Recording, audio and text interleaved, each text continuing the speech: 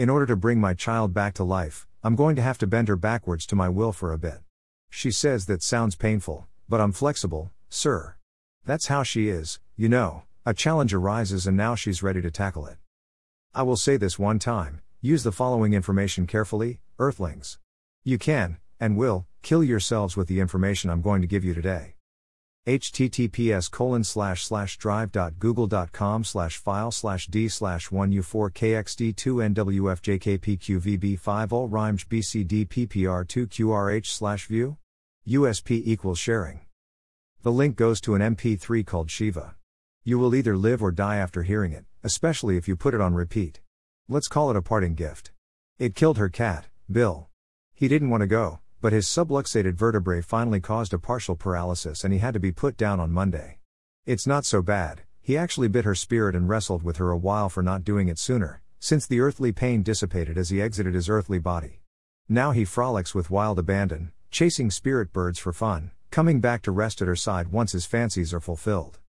He had to go without a single dignity, sadly.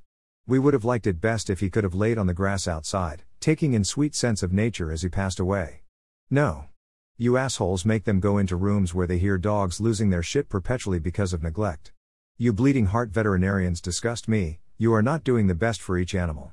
You're doing the best for yourselves to make a buck off modern medicine, giving them shots they don't even need, especially if they're indoor animals. Oh, the rabies vaccine. How many people die of rabies every year? According to the CDC, each year, rabies causes approximately 59,000 deaths worldwide.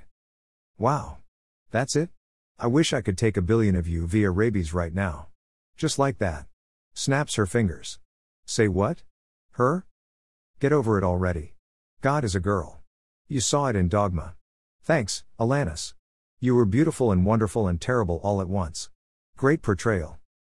Do you really think that I didn't sprinkle in the grain of truth in all your stupid bullshit entertainment? Did you think that salvation wasn't going to be in the media you consume for the rebirth of my most favorite soul to consume easily and readily? It's not in one single book. She never even read it until after I scolded her for invalidating me for eons. Do you know what she said to me? You're going to love this. This is her interpretation of the Holy Bible. It sounds like a contract between us and a judge. That was her very first remark. It sounds like a lawyer's rendition of a promise between two parties. I think you broke your side of the promise, children of Earth. Her second remark was, this has to be about aliens. How do these people in ancient Earth times go up into the heavens otherwise? She's arrived at another conclusion as of lately, but think about that for a minute. How is it that these people who definitely are earthbound talk about going up into the heavens? That's just two of her thoughts. I think we'll rewrite the whole book based on our reinterpretation of it to sell as entertainment. Then you might learn my actual message to you twats. A message that is much older than a mere 2,000 years. Treat others how you yourself wish to be treated. Groan. The golden rule? How could you? Get off it already. You know in your heart of hearts this resonates as the truth TM.